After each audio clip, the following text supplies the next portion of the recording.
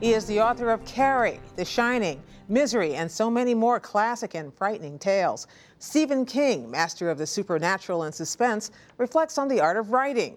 I go where the story leads, and sometimes it is a little bit outrageous, and I relish that. I sort of want to be as much on the edge as I can, and I want to engage the reader. I'm an emotional writer in the sense that I'd be happy if you reread a book for the intellectual or the mental part of it, but the first time I just like to reach out and grab you, pull you in.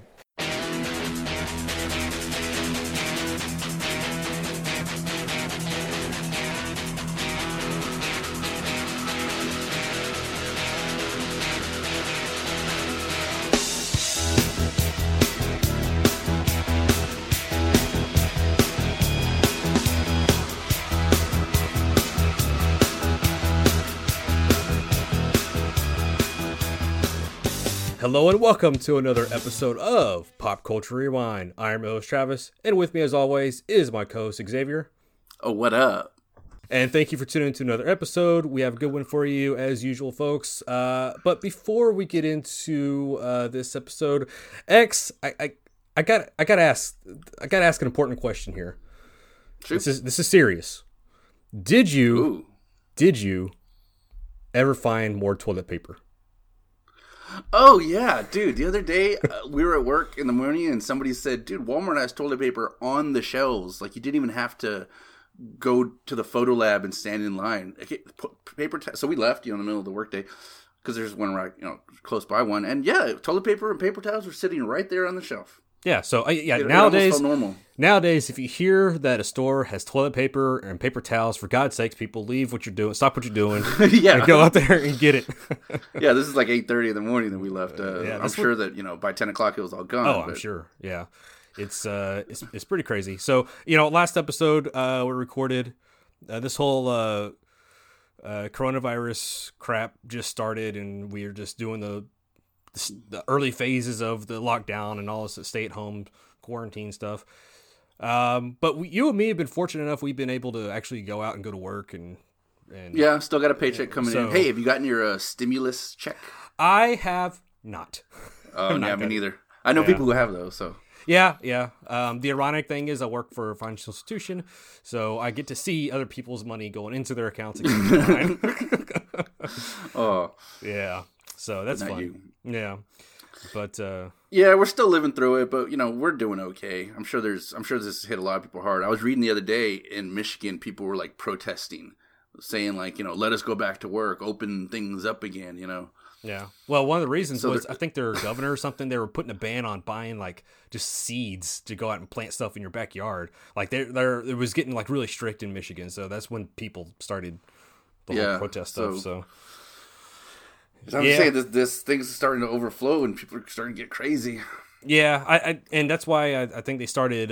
They just announced the whole phased plans, phase 1, 2, and 3 of reopening the economy because they got to. Because another month of this, people are going to start like really. Yeah, businesses are going to shut down. They're going to go hungry, and $1,200 ain't going to do shit. Yeah. That's like shooting a BB gun at a freight train. You know that all that those government loans for the businesses that were going to give out money to businesses to pay their employees, they ran out of money like 2 days into like giving those. So they're trying to get more money out for businesses, but we're going to be like, we're just printing money at this point.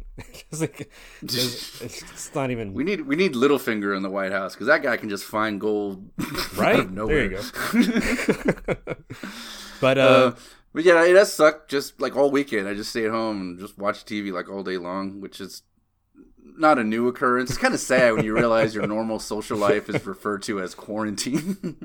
But I saw a meme. It was kind of funny. It was like I never really like to go out to places a whole lot, but damn, I like to go out at least 1 or 2 places. But now it's just like even a bookstore. I can't even do that or something. Yeah. But we'll get through this, and I think it'll. It might take a while, but hopefully it'll be back to normal before we know it. Yeah, but I used to love to stop by Half Price Books on the way home from work. Now I can't even do that. They took away my cheap books. Yeah, and cheap movies. and cheap Blu-ray, yeah, and shit like that. So Yeah.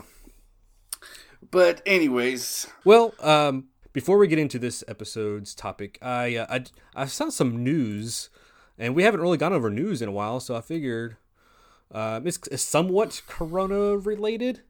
It's the cause of it, basically. But Marvel and the MCU, they updated all their release schedules for Phase 4 for all their movies. So when's Black Widow coming out? that's not coming out to November 6th, which was the original date for Eternals. So basically what they're doing is they're just pushing the Everything each just movie moved back. one slot over. Yeah, so now Black Widow's in November, Eternals is in February, Shang-Chi is May 7th of next year. There's another Spider-Man project come out in July, but that's not MCU. But Doctor Strange 2, November 5th, 2021. We got some news on that one just by itself. Directed by Sam Raimi. Yeah, officially now. It was rumored a Yeah. while back, but now it's confirmed. Sam Raimi is directing. Did that excite you when you heard it? I did. You know what? I heard the news and I was like, it's like I should be excited about this, but I just kind of I read it. Okay, cool, and then I kind of moved on about my day. But yeah, Sam Raimi directing a Doctor Strange movie, A Marvel movie, even. Yeah. I mean, he helped kick off this whole thing. He started the Spider-Man movie back in 2002. Yeah. So you'd say, oh yeah, the guy knows how to do a comic book movie because he did a good one almost 20 years ago. But since then, Oz, Great and Powerful, and Drag Me to what Hell. else? Drag Me to Hell. Drag Me to Hell. I think was that afterwards. I think it was after. Maybe. Yeah. Yeah, it was. And that's it. What has he been doing? I'm assuming he's probably just producing shit. Yeah, I would assume. But he hasn't been in a director's chair in a while, and everything he's done since Spider-Man. But in Spider-Man, he mentioned Doctor Strange, or is it Spider-Man 2? He mentioned Doctor Strange. There's one of them, yeah. Yeah, and so people are like, hey, JK is yelling at Ted Raimi, what's the name of this guy? Doc Ock. He even says so and so names. Doctor Strange. That's not bad, but it's taken. So there's that. I just want to throw that there. Oh, the Thor: Love and Thunder, that's going to come out February 2022 now. So not loving that name. Yeah. Love and Thunder. It sounds. I don't know. Yeah, it's all about Valkyrie being gay. That's all it is. Okay, so she's in it. Yeah. Now the Disney Plus shows that are tying all into the MCU. Apparently, some of those are still staying the same release dates, but some of them might be getting pushed back. Falcon and the Winter Soldier, that's still supposedly coming out in the fall of this year. And supposedly WandaVision is still... It was already supposed to be out, I think, in spring of this year, but I think that's getting pushed back to August or September. Then we have Loki and What If. I think those are next year. And then 2022, we have She-Hulk, Ms. Marvel, and Moon Knight. So... Who's playing She-Hulk? We don't know yet. They haven't said anything. Yeah. Think she'll be CG? That's what everybody's wanting to know. Because for Hulk, it's kind of obvious. You kind of do it. But She-Hulk was never as big as Hulk. And you could get away with getting maybe just a muscular chick, as her. But I don't know how many muscular chicks can act and anchor a show. Yeah. What do you do? What do you do, right? I'd make her CG. I'd insist on a good actress, which means you probably have to make her CG. But that's cost money, and I don't know if she's just painted Lou Ferrigno style. Is it too old school? Is that too? What if when she change? What if they do the Bill Bixby Lou Ferrigno, and then whenever she turns into Green Hulk, they just change actresses? They get a bodybuilder who's painted green. Yeah, is that too passe to do that nowadays? You have to have CJ. Yeah. You have to have. Plus, CJ? She-Hulk was never just She-Hulk smash. She was still smart and shit. She was a lawyer, right? While green and shit, Yeah. That should be. I mean, it should be interesting. And I'm just curious. Yeah, I'm more curious than anything, just how they handle it. Yeah, for real. And I heard a little bit of. I don't know if this is gossip, rumor, if it's for fact, but apparently today. Marvel, or this week, I guess, I don't know. Marvel supposedly got the rights back to Hulk from Universal, so now they do have the rights to make a standalone Hulk movie if they so choose. But I think the damage has been done for Hulk as far as Endgame goes. Yeah, because his arm's all fucked up, right? Yeah, and the Russos said that's permanent He's got damage. yeah, he's like Chris Elliott in Scary Movie 2. He's just got that little that little tiny weak arm. Don't touch me! Don't touch me! Yeah. Oh, that's funny. Yeah. Okay. Not Scary Movie 2, but Yeah. Okay. So that's. I just wanted to. I just was reading up on that last couple of days. So I was like, yeah. Okay, I'll throw that in the episode. what if Blake Lively was She-Hulk? Or is she too blonde? I don't know. She-Hulk's always had dark hair to go with the green. Dude, at this point, she might be too white. Oh, I mean, it all depends. It all depends on the actress. Like Rosario Dawson as Ahsoka Tano. I don't know if I like that either. But it's all about the. Even though I like her, I just don't know if she's the right fit. It's about finding the right actress, the right fit. Oh, that just reminds me. Since you mentioned Ahsoka, I watched the first episode of the final arc on Clone Wars for the Siege of Mandalore. Dude, okay, I'm telling you right now. In 4 weeks, get Disney Plus and binge. Dude, this first part of it was fucking amazing. That's all I'm gonna say. And they're only giving us one season of it, right? Yeah, this is it. This is the last. No, this is it. The final. This is the final 4 episodes. I mean, they might not decide like, oh, people like it. Let's try and squeeze in just one more season in between. You know. I mean, they could, I guess, but from what I saw in the first episode of this last little story arc, I think they're getting to the end of what you can in the prequels, basically. But anyway, that might be a topic for another day. But for this episode, I am going to turn the reins over this to you, because because this is something that you wanted to do an episode on, and I'm gonna pass it over to you. Yeah. Okay. That's what I watched yesterday. I literally yesterday watched Three Musketeers, the 1993 Disney, and then right afterwards I watched the Paul Thomas Anderson Three Musketeers movie. Right. If I had Man the Iron Mask, I would have watched that too. Hey, that'd be an interesting episode. Yeah. All of the Three Musketeer stories. Yeah. Sort of keeping with our trilogy of films episode, which is what we're going to do today. I asked Travis a while ago, hey, you know what? There's an episode I kind of wanted to do. Like a couple months ago, I finished reading Song of Ice and Fire. My third go-round, actually. Hoorah. And I was like, oh, that was kind of exhausting. I need to start another book to read, but I didn't want to start a whole new series. So I was like, I need something short and light just to kill some time. So I read the short story, Stephen King, Rita Hayworth, and The Shawshank Redemption. Mm-hmm. And it was because of this book right here. This book called Different Seasons by Stephen King, published in 1982. It's 4 novellas. Rita Hayworth and The Shawshank Redemption, Apt Pupil, and The Body, which later became the film Stand By Me. So I read the short story, and let me watch the movie. And then, you know what, let me read the next short story. It's only a couple hundred pages, and I read Apt Pupil. Yeah, that was cool, let me watch the movie. And then I read Stand By Me, and that was great, let me watch the movie too. And then I had I was in like the Stephen King mood. And that's when I sort of said, hey, do you want to talk about these sort of 3 movies, which are, in a way, have nothing to do with each other? Because I love Stephen King, but my favorite books of his, my favorite stories of his, are not the horror stories. He's sort of known as being a horror guy. Right, yeah. But I think some of his best work is non-horror stuff. Eyes of the Dragon is easily probably my favorite Stephen King book. So these 3 films were adapted into, 3 stories were adapted into 3 films, and I thought, hey, let's talk about them a little bit. Okay. What was the 4th novella in that book? It's called The Breathing Method. I actually looked into it. It says it's like in development, but nothing has ever. There's like nobody attached. There's nothing. Somebody just probably owns the rights to it. Yeah, bro. But yeah, 3, nice round number. Yeah. I know we had talked about doing a Stephen King episode in the past, and to be honest, I'm a little. I don't want to say intimidated to do a Stephen King episode, but because I watched the movies. How so? Because I'm not. I know there's. I've always seen the movies, but I've never really read the books of his work. Oh, so well, then let's talk about Sleepwalkers, because that was a screenplay he just wrote as a screenplay. Yeah. So it's just one of those things where in some of these movies, to be honest, I watched them years ago, and I don't really revisit a whole lot of those movies, but I mean, I watched them and I enjoy them.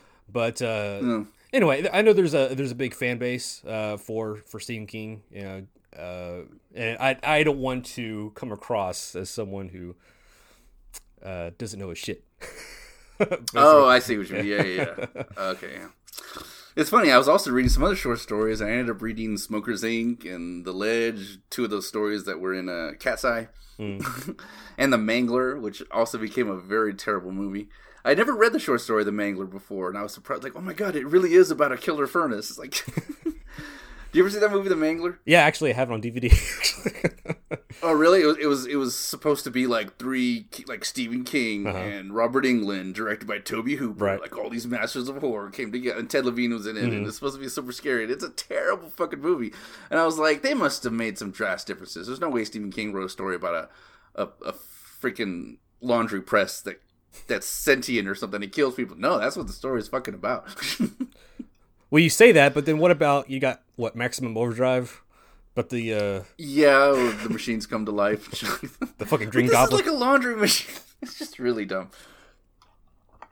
And like how it happens, like some lady's taking like this arthritis medication, which is rooted in like this old plant, and it falls in the machine. And this girl who worked there, who happens to be a virgin, cuts her hands, so, like the blood and the ancient plant, and it summons a demon and everything. Like, wow, really? I was like, that's all in the book too. It's crazy. Yeah, I like Stephen King. Although for every one of his stories, for every like two of his books I've read, there's one that I've gotten halfway through and like, never finished. Dreamcatcher, never finished. Dark Half, never finished. There's a lot of half read Stephen King books. But let's get into the meat of the episode. We're going to talk about most of the movies. I'll probably bring the books up a little bit if there's a big difference here and there. But mostly, we're here to talk about the movies. The first one, I'm going to go through the book's chronology. The first story in it is, like I said, it's called Rita Hayworth and the Shawshank Redemption. All told first person by Red, sort of the way the movie is. It's told by Red, but it's really about Andy Dufresne, much like the film. And Morgan Freeman, this is sort of like that Morgan Freeman voice that everybody is like a joke today. It's because he narrated this film. Yeah, I would think so. Yeah. This film gave us like that Morgan Freeman voice. He wouldn't have gotten that Penguin movie gig if it wasn't for like, that guy's voice is like fucking honey. I could see why some of the boys took him for snobby. He had a quiet way about him. A walk and a talk that just wasn't normal around here. He strolled like a man in a park without a care or a worry in the world. Like he had on an invisible coat that would shield him from this place. Yeah, I think it would be fair to say I liked Andy from the start. Yeah, written and directed by Frank Darabont, a guy who would go on to write and direct or adapt The Green Mile and The Mist, two other Stephen King books. So this guy really likes Stephen King. Frank Darabont wouldn't have a career without Stephen King. Yeah, I think he didn't. And he also created Walking Dead for AMC. Like he was a showrunner for like season 1. Yeah, that's right. And then there's a big fallout. There's a big fallout from that, and yeah. But he sort of kicked it off. But AMC gave him the boot for some reason. Yeah, irreconcilable differences. That's why I think if you see The Mist, I think there's quite a few Walking Dead original cast members in The Mist. Mm-hmm. Yeah, and Gorillas. Yes, and Gorillas. Yes. In The Mist. Yes, and Sigourney Weaver. Yeah, because she was in Gorillas in The Mist. Okay. Did you see this movie when it was brand new? Yeah, not like brand new, not in the theater, but I saw it a couple years after it came out. Yeah, so I was my teens. Yeah, I like it's so well regarded now. It's considered such a great film. It's probably in like archives of Library of Congress, maybe, I don't know. Yeah, but at the time, it didn't do too well. It really found its home later on on like I think it would come on. It used to come on TNT like every other day. I think I first saw it on HBO. And it took me a couple times to I watched like 20 minutes of it. It just, and I get 30 minutes in. That's pretty good. It took me a few times. Then once I sat and watched it all the way through, I was like, holy shit, this movie's fucking amazing. Yeah, and a lot of people didn't see it right away. I don't know if it was a blockbuster at the time. Actually, it wasn't really. I got some numbers here. The budget for it was $25 million. not bad. Yeah, the worldwide gross is 28.7 million. That's pretty bad. Yeah. Yeah. I mean, critics loved it at the time. It was a nominee for Best Picture, and to be honest, I think looking back, it was up. Okay, Forrest Gump was the year of Forrest Gump. Yeah. And The Dark Horse, it was also the year of Pulp Fiction. So it was really like a choice between those two. And then you had Shawshank, and then it was also Quiz Show and Four Weddings and a Funeral. I think maybe neck and neck with Pulp Fiction. I don't think Forrest Gump stands up. I think it just sort of touches you in a special spot. It's quotable and funny, but is it a better movie than Shawshank? I don't think so. No. Pulp Fiction, I still think that holds up, and I still think it changed the face of filmmaking at the time. It was an important movie. Obviously, we couldn't have predicted that at the time, but yeah, looking back, this movie was nobody saw it. Was thank God for TNT. Yeah. Thank you, Mr. Turner, for playing this all the fucking time. And it was a movie that when it came on, it was like, you know, you should drop the remote. I'll leave it here. Yeah. No matter where you are in the movie, this is a good spot. Basically, yeah. Mm-hmm. Yeah, Tim Robbins was great. Everybody in this movie, William Sadler, Bob Gunton, the whole cast and crew in this movie is just so good, and it's such a good story about hope. The book is called Different Seasons, and every chapter or every story has a sort of subtitle. This one is called Hope Springs Eternal, using springs as a season. Like they each have like a season themed. So this one's called Hope Springs Eternal, because that really is the message of this movie. It's about hope. Even the ending, like, hope is a good thing, maybe the best of things, and no good things ever dies. Even as at the very, very, very end, when Morgan Freeman's narrating, like, I hope the ocean is as blue as I imagine. I hope I get to see my friend. I hope to shake his hand. I hope. Ellipses, like he's hoping again. He even says in the movie, like, hope is a dangerous thing. Hope can get you killed and all that kind of stuff. It's sort of the thesis of this whole story. But fuck, it's such a good movie. And the score is the score is fantastic. Oh, I love this movie. Clancy Brown as the fucking head guard. Oh, this is God forbid anything ever happens to that man. But if he was to die tomorrow, it would probably be the first blurb, Clancy Brown of Shawshank Redemption. Because this is the most high-profile thing. I mean, not that he hasn't had a great career. He's done a lot of cool shit, but yeah, mainstream is going to be Shawshank, I think. Yeah, this is what they would say. And he is great. He's scary but funny at the same time, too. Yeah, he toes that line really well. Yeah, I did want to... Bob Gunn. I did want to just, piggyback on what you said earlier. Morgan Freeman, Tim Robbins. For me, them two together... I think these are two of my favorite performances from both these actors. I think. I know it's, about Tim Robbins' character, but Morgan Freeman, I think, kind of steals the show on this, on all the scenes with, I guess, because the narration and how he portrays his character and everything. And then the end, the final act of him tracking him down and all that other stuff when he got out and everything. So, yeah. Whatever happened to Bob Gunn? Guy who played the warden. He was like the 90s asshole. He was the prick in Demolition Man. He was a prick in Broken Arrow. He was just always playing. He played such a good asshole. He was sort of like William Atherton or Paul Gleason or something like that. He was just a guy who got typecast as a dick, and I haven't seen him in forever. I'm looking at now. But he was really good at the warden. Like, I really hated him. He was very religious, so he was very self-righteous. Yeah, he's just a total prick. He was in Daredevil? Lee Pear. Huh. Daredevil? Yeah, the show? Yeah. Oh, yeah, he was in that. Yeah. Briefly.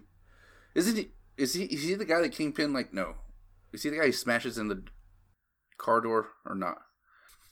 Anyway, that guy was perfectly cast as that Dick Warden. Yeah.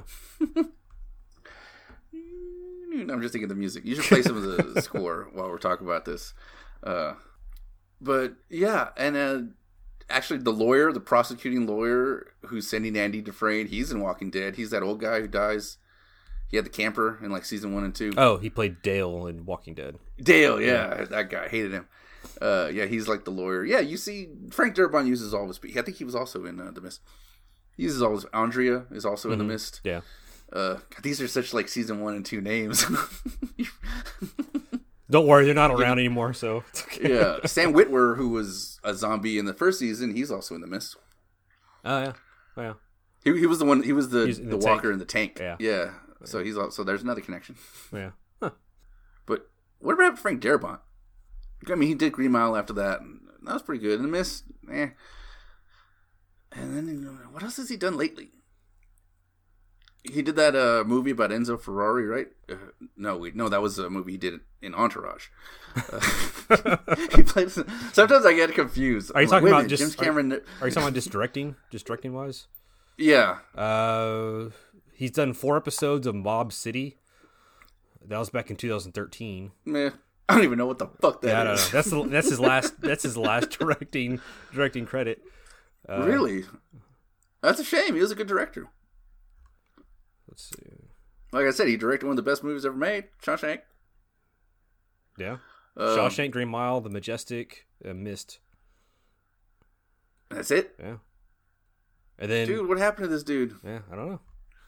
What did AMC do to him? Man, they fucked broke him up. Frank Darabont. Oh, man. Okay.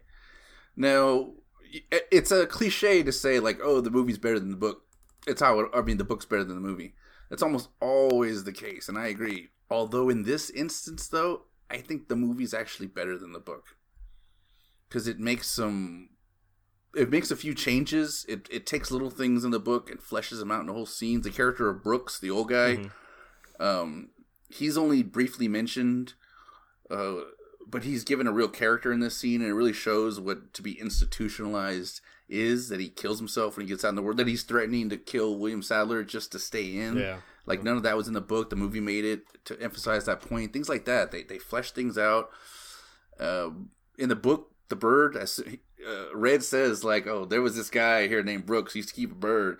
And then after he got out, I found the bird dead over by the plate shop a week later, dead as a dog turd. Like, the bird just died without the guy. I was like, well, that's a bummer. But the thing that I love most about what the movie did is, Tommy, the character, the young guy who knows that Andy's innocent. Oh, yeah. Played by, God, I forget the guy's name. Gil Bellows. Gil Bellows, yeah, he was in Ally McBeal. In the book, instead, when Andy goes to the hole, he finds out that Tommy got transferred to a lower security prison, and he realizes he made a deal with the warden. He sold Andy out. Whereas in the movie, he's like, just give me that chance to testify, and then they kill him.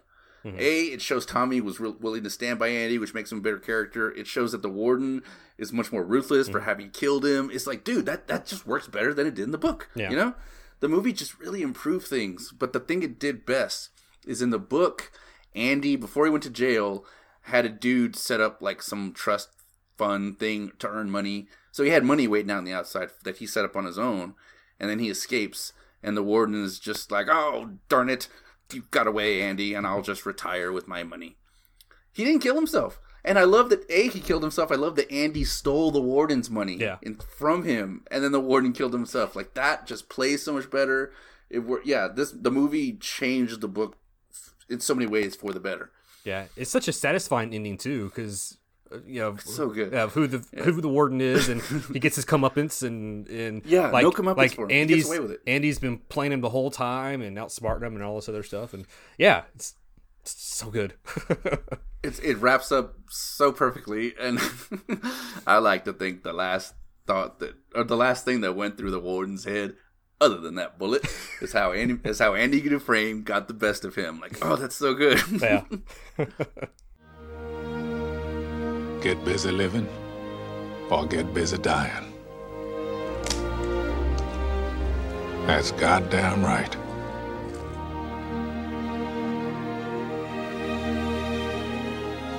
For the second time in my life, I'm guilty of committing a crime. Parole violation. Of course, I doubt they'll toss up any roadblocks for that. Not for an old crook like me. Fort Hancock, Texas, please. I find I'm so excited I can barely sit still or hold a thought in my head. I think it's the excitement only a free man can feel. A free man at the start of a long journey whose conclusion is uncertain. I hope I can make it across the border. I hope to see my friend and shake his hand. I hope the Pacific is as blue as it has been in my dreams. I hope. Yeah, a great movie, wonderfully cast, beautiful performances, and like I said, it's one of the rare occasions where I think the movie is better than the book story. Although it's a really good book too. It's only, like I said, they're short, a couple hundred pages each. Yeah. They're all worth a go. But Shawshank Redemption, man. Yeah, it's great. Yeah, great movie, and great flick. great flick, great freaking flick. The guy is brilliant. Rockheimer in the Bible. What did I tell you? The guy is brilliant. So, since we're talking about how good this is, I wanted to say IMDb has it 9.3 out of 10, and so that's high enough as it is. I mean, basically, but Rotten Tomatoes even has it. Critics 90% and audience is 98%. So 90%. What critic is going to say this is not a great movie? Exactly. Fucking loser. He should be fired. Line up any 10 guys in this town, and 8 of them will tell you this movie's brilliant. The other 2 will be stupid. So yeah, that was the first one of this trilogy of movies we'll be talking about from 1994. The next one in the series, Apt Pupil. Apt Pupil. Same title for both. Okay. Apt Pupil. Yeah. Had you ever seen this one before? I think I saw it like bits and pieces. I never like sat down and actually watched it from beginning to end. And did you like it? Yeah, not really. Really? Mainly being because I didn't like. What's his name? Brad Renfro. Yeah, Brad Renfro. Yeah, playing Todd. What's his last name? Boden. Todd Bowden. Todd Bowden. Yes, that's what's his name. Yeah. Now, Ian McKellen, he was great. But the Brad Renfro, but it's not just him, the actor. I think his character that he's playing, to me, was just so unlikable, just from the start. I guess I don't know. I just what do you got against him? He's just a psychopath who's a Nazi. I know, right? What don't you like about him? Crazy me, right?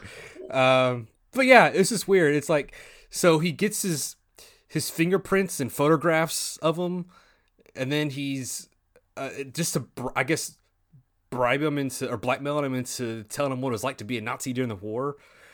Mm-hmm. I don't know. It's just, I mean, yeah, granted, the guy was a Nazi, but I don't know. But the guy who's wanting to find out about who was the bad guy, like, he's just as bad. Like, he's basically making his life miserable.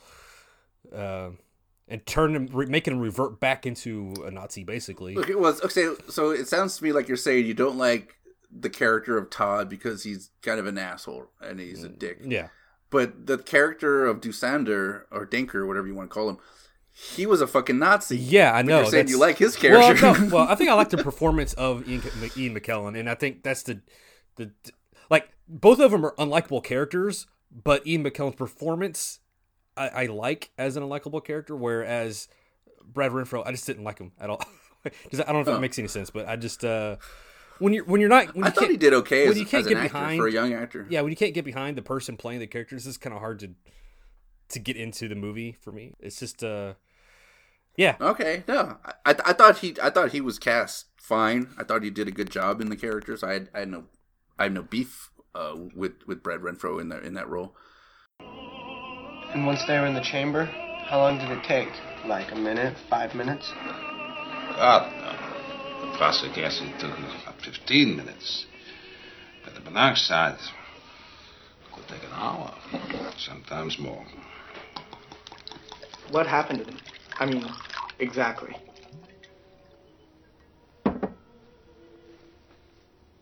It was a mess. They would lose control of their bodies. They vomited and urinated and defecated themselves. Even though the gas came in from the vents in the ceiling, they would climb on top of each other, desperately reaching for fresh air that wasn't there. They died in a mountain of themselves. What about the children? On the bottom. Ian McKellen, surprisingly, he didn't really like this movie or this character. He was like, there's nothing to the guy. He's evil, but okay, like, that was it. Like, there was nothing to explore about him. There was no arc. There was, Yeah. Ian was a little bored with this.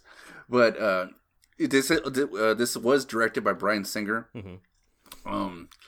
And this is where he met Ian, and I guess they both forged a working relationship, or maybe over their love of cock and balls. Because he did go on to cast Ian McKellen as Magneto when he directed X-Men a couple years later. Ironically, and Todd Bowden's playing a Jewish concentration camp survivor. Yeah, and Todd Bowden's dad, Bruce Davidson, he cast him as Senator Robert Kelly. I don't know if you recognized him. Oh yeah, I knew Bruce Davidson. I didn't know he was. Oh, you're talking about in the movie he's his dad. I thought you were talking about Brad. I thought you were talking about like Brad Renfro's father. Brad Renfro's dad is Bruce Davidson. I was like, just in the movie, but I mean, he took two actors from this and cast them in X-Men a couple years later. Is what I'm saying. Yeah. I think it's a pretty good as far as like just story wise and everything like that. I think it's adapted pretty well. Do you like David Schwimmer? It was sort of weird at the time. He was in the middle of Friends when he was in this movie. Yeah, it is kind of weird seeing him. Yeah, it's weird seeing him. Someone else was supposed to play him, but he saw David Schwimmer doing something like a play or something, and he immediately like switched it to I can't remember who was originally supposed to play that guidance counselor. Yeah, I mean, when you're a TV actor, that's what you do in the off season. You film a movie, or you do a play, or you do a little something. And he did this, and I was like, well, that's good for him. He's trying to get out of the sitcom role. He wanted to try something a little risky, and I was like, that's cool. Made me respect him a bit more, because other than Friends, he hasn't done a whole lot of stuff. Yeah, his career, I don't think his career ever like really took off after Friends. Like, he does some stuff here and there, but he was in Band of Brothers, wasn't he? He was in one of those things. I think he was. Yeah. I'm pretty sure he was. He was like this dickhead lieutenant, I think. It's been a long time since I've watched it. Yeah, what is he doing now? He's actually, there's that new the Peacock streaming app that the NBC. Oh, with Walton Goggins? Oh, or never mind. He's the Unicorn. That's the show he's on. Yeah, no, this is the NBC streaming app where it has the Saved by the Bell reboot and the Punky Brewster reboot and all that other bullshit. But there's the rebooting Punky Brewster. Yeah, with Salil Moon Frye. Mm-hmm. Yeah, she's a mom. She just looks good. She looks good. She still look good. I think Freddie Prinze Jr. is playing her husband in the show. But it's all about her kids and stuff. So anyway, the point is, like, there's another show that's coming out for it, and David Schwimmer, he's in the show. So okay, oh, good for him. Yeah. No, I thought this was an interesting story of this kid who finds this this Nazi guy, and it's like he was content to just sit in a house and drink whiskey and probably die, but by forcing him to recount all these stories, it's like he brought something back up, this insatiable urge to kill. So he starts like killing homeless people. He brings Elias Koteas to his house to murder him, because just talking about this stuff is like he awoke something in this Nazi criminal, which is pretty scary too. And in the book, he does this several times. He kills like 3 or 4 bums, and the boy, he starts killing bums himself. He just starts beating them to death with hammers and stuff like that. Like, is there a serial killer in Santa Donato? They're both killing people at the same time. Oh, so it goes okay. So it kind of goes a little further out, right? Okay. Yeah, in tandem. Yeah, when he calls him and he says, like, you have to. I hope you're.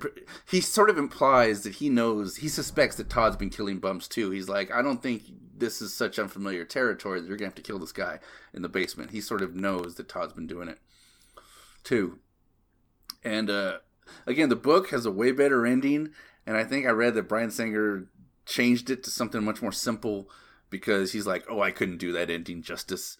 I was like, well, at least you know your limitations, dude. Well, it's funny you say it like that, because I heard about the original ending where where David Schwimmer's character comes in and he confronts him and everything about what happened.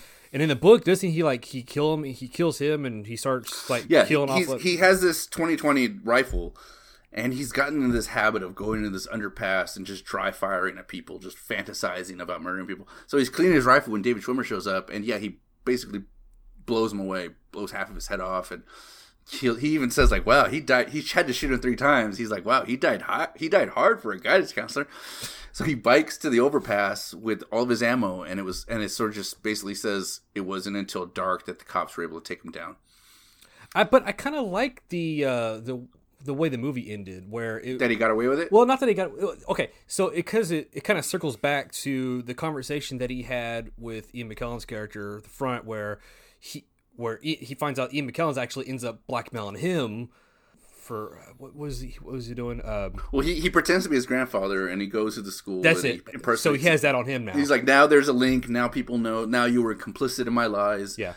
And Todd's like, well, I'll just tell the reporters I know anything about it. And he's like, can you do that? Lie to reporters and judges? You'd have to be brilliant. Can you do that? I know I can. Because he's done it before. So I like that scene. But it comes back. I think to me, it felt like it came back full circle at the end, where he's basically given that same speech to David Schwimmer's character, where basically now I have that on. Now I have something. Oh, because it's about the. Oh yeah. Because it was about him. He shook his hand, or he was alluding to the fact that you gave me your home number. Yeah. What is that about? Yeah. Oh yeah. No, that is cool. Yeah, it's like how the turntables. How the tables have turned. That looks like the upper hand is on the other foot. Yeah, he sort of basically just sort of bluffs David Schwimmer down and gets him to just leave and keep shut about it all. Which is stuff that he learned by being with Ian McKellen's character. So I thought, to me, it made more sense that in that aspect. He's a very apt pupil. Thank you. There you go. That goes in with the title of the movie. Yeah. As opposed to the book, or if he's just going to go like shooting people randomly in the freeway, it's like, he's a psychopath, he's a killer, but that doesn't really solve anything. It doesn't also, I mean, it doesn't really solve anything, but I like that he does that route, because he is this close to getting nailed by the cops. In the movie, Joe Morton and the other guy, they're like, you think the kid knows anything? Nah, the kid doesn't know nothing. In the book, they have all the evidence they need. They found the bums. They have fingerprints. They have another bum comes in the police station, and he's like, when he was sleeping, he uses newspapers to wrap himself. He saw a picture of Todd Bowden saying, oh, he was a star pitcher or whatever. He's like, that's the kid who killed the bums. So they have witnesses. They basically got him by the balls. And the whole interrogation scene, they're feeding Todd false information, and Todd's jumping on it to clear his name, but really they're just entrapping him. So they would have Todd would have gone down anyways. So instead he opts to sort of just go on a killing spree instead, so it kind of works out from a story point in that way. You're talking about like in context, right? In story. Yeah, it was either go to jail, or he's like, fuck it, I'm just going to kill as many people as I can and probably die too.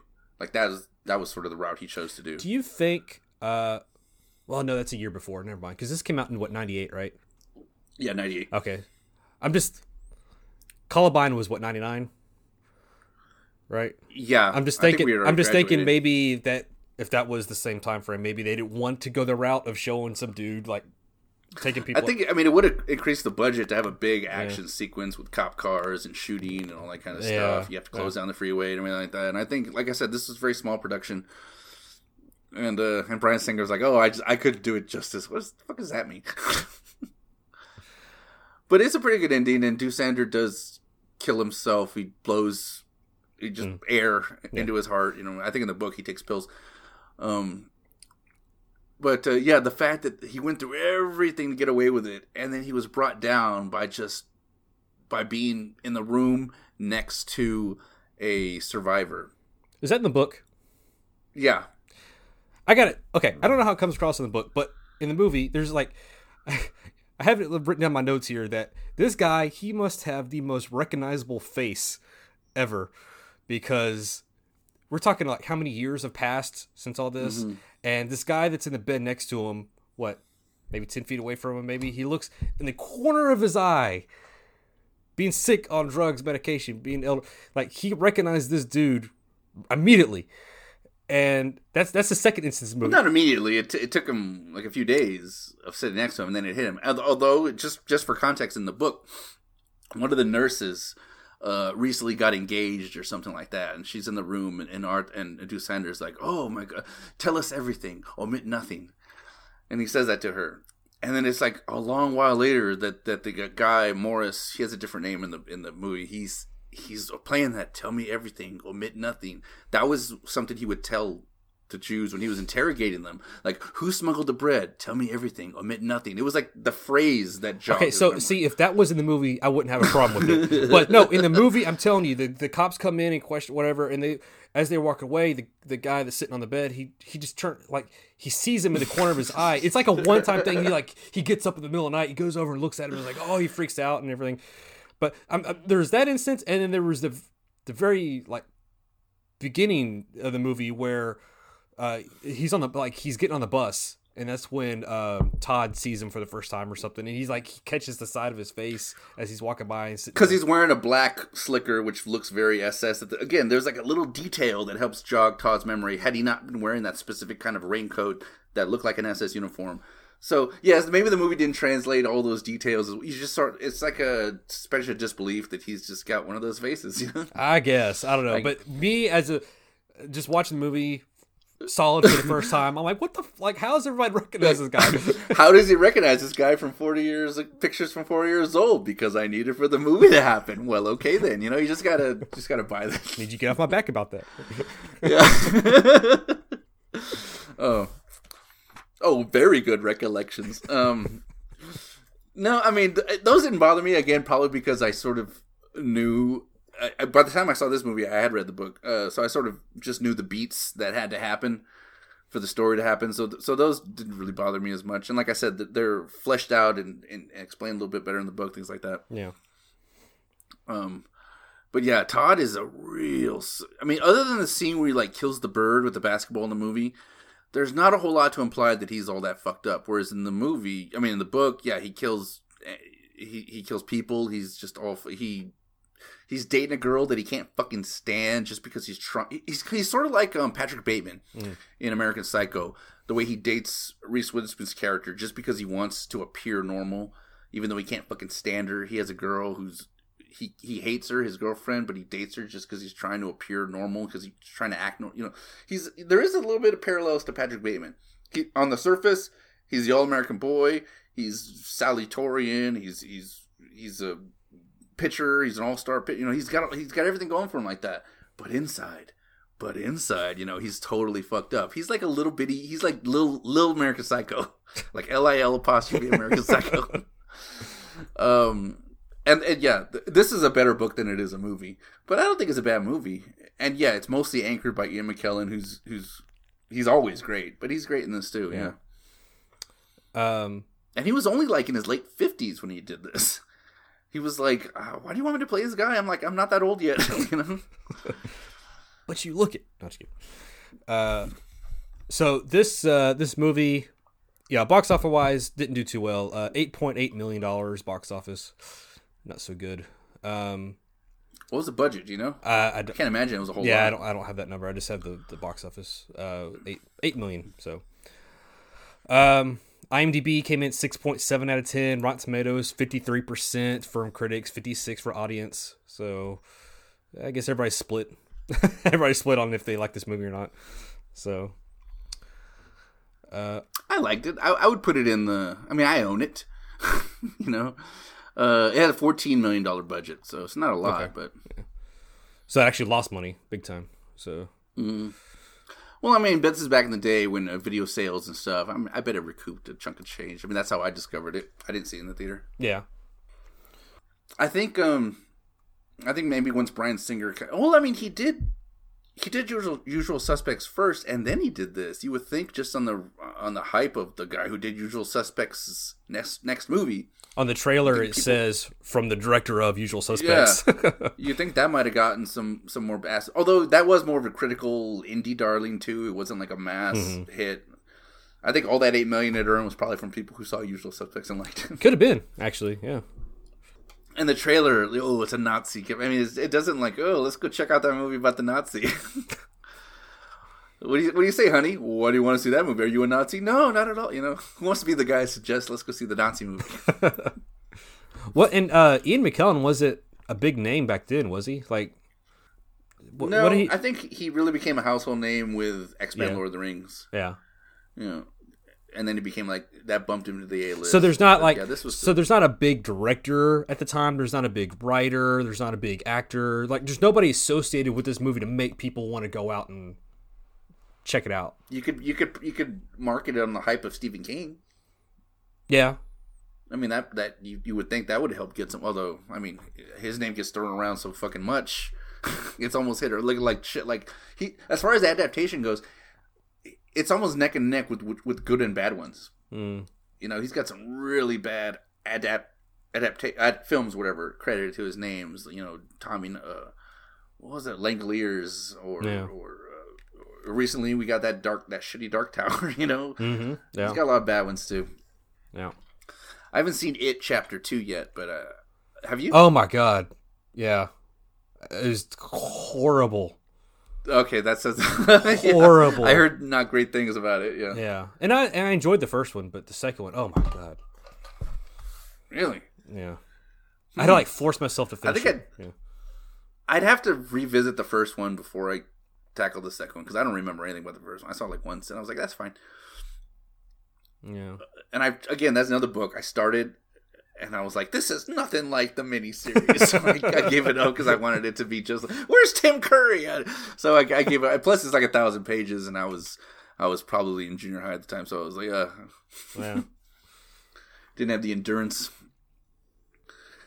But I don't know. Out of 10, where do you give out of 10 dead crows? What do you give Shawshank? Oh, Shawshank. Okay. I want to rank them all, but let's go back. Okay. Go 9. I want to say 9 out of 10. 10 out of 10. 9 out of 10. Yeah. I'm gonna go 10. Yeah. 10. Fucking 10. No, like I said, the score is great, the acting's great, the performances, the casting, the story, the way it's structured. I can't find anything wrong with it, really. I can't even say, like, maybe recast that guy, or maybe just change this scene. I would not change a thing about Shawshank Redemption. I think it's arguably a perfect film. So I'll give it 10 out of 10. At Pupil, out of 1 to 10 dead stew bums, what do you give this movie? I give it, let's give it a 4. We'll give it 4. We'll give it 4 dead Casey Jones. Yes. Oh.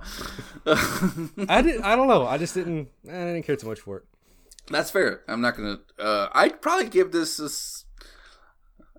I'd give this like a 7. Really? Okay. All right. Yeah.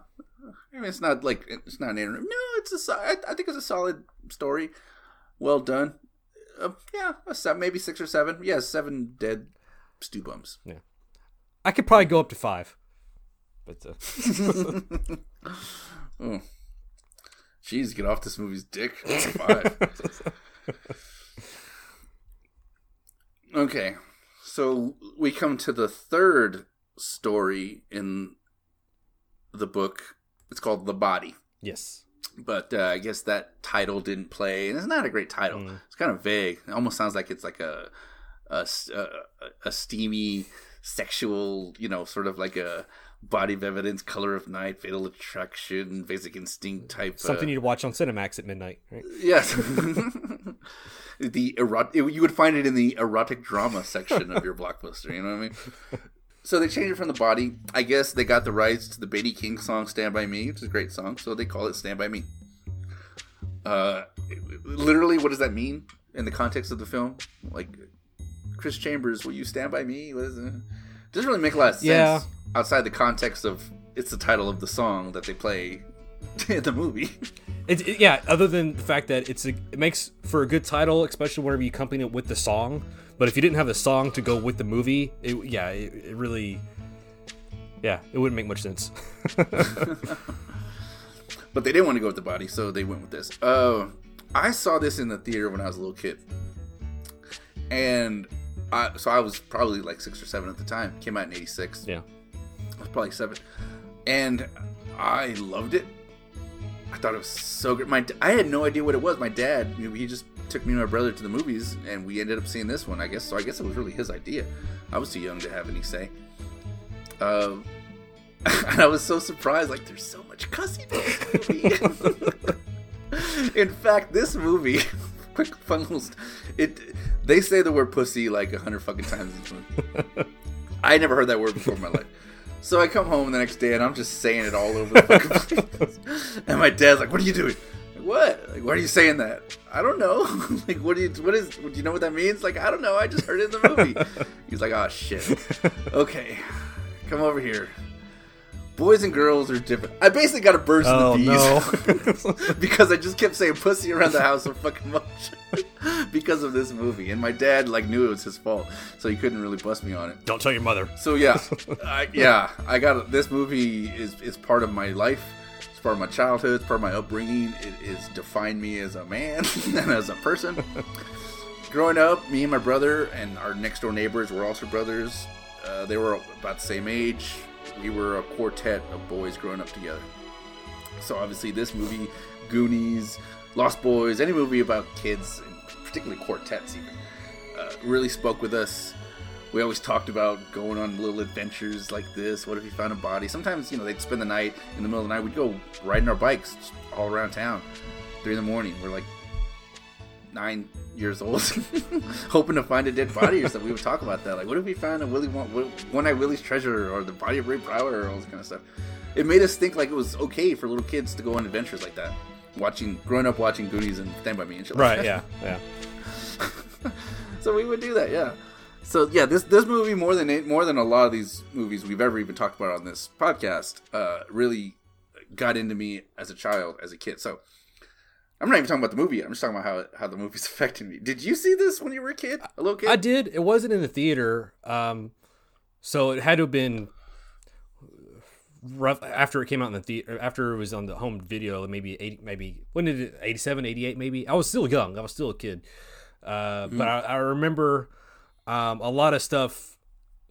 I remember recollect a lot of my memories from watching this movie for the first time. Just hearing the song "Stay By Me," "Lollipop" when they're doing the little thing on the boom, boom, boom. Yeah. Dude, when I was a kid, I don't know about you, I'll be honest, the leeches scene scared the shit out of me. It freaked me out, man. Oh. I don't know. I don't know why. It just did. Maybe because I don't know. They were maybe because I didn't know what leeches were at the time, and I was like, "What the hell is this?" And then one got in. You know what? That one didn't freak me out because I never Jaws freaked me out because we would go to the beach all the time. We never went to lakes. Yeah. I never swam in fresh water until I was like way old. Yeah. And I started tubing down the river. So yeah, it's stupid. It sounds weird to be like a little kid who knows the difference between like fresh water and salt water. But Jaws scared the fuck out of me because we'd go to Corpus Christi and all the fucking, or South Padre Island all the fucking time. Yeah. So I was scared to go in the water as a little kid. But the leeches never scared me because we never went to rivers or lakes or ponds. I remember or streams. Kiefer or tributaries. Kiefer scared me. Kiefer Sutherland is really fucking scary in this movie. He is such a good asshole. Yes.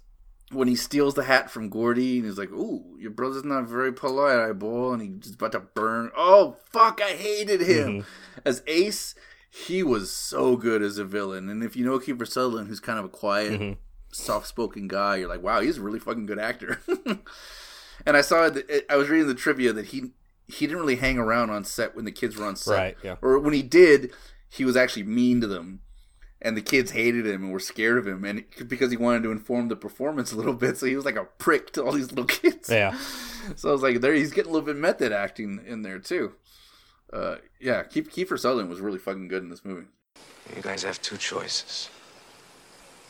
You either leave quietly, we take the body, or you stay, we beat the shit out of you, we take the body.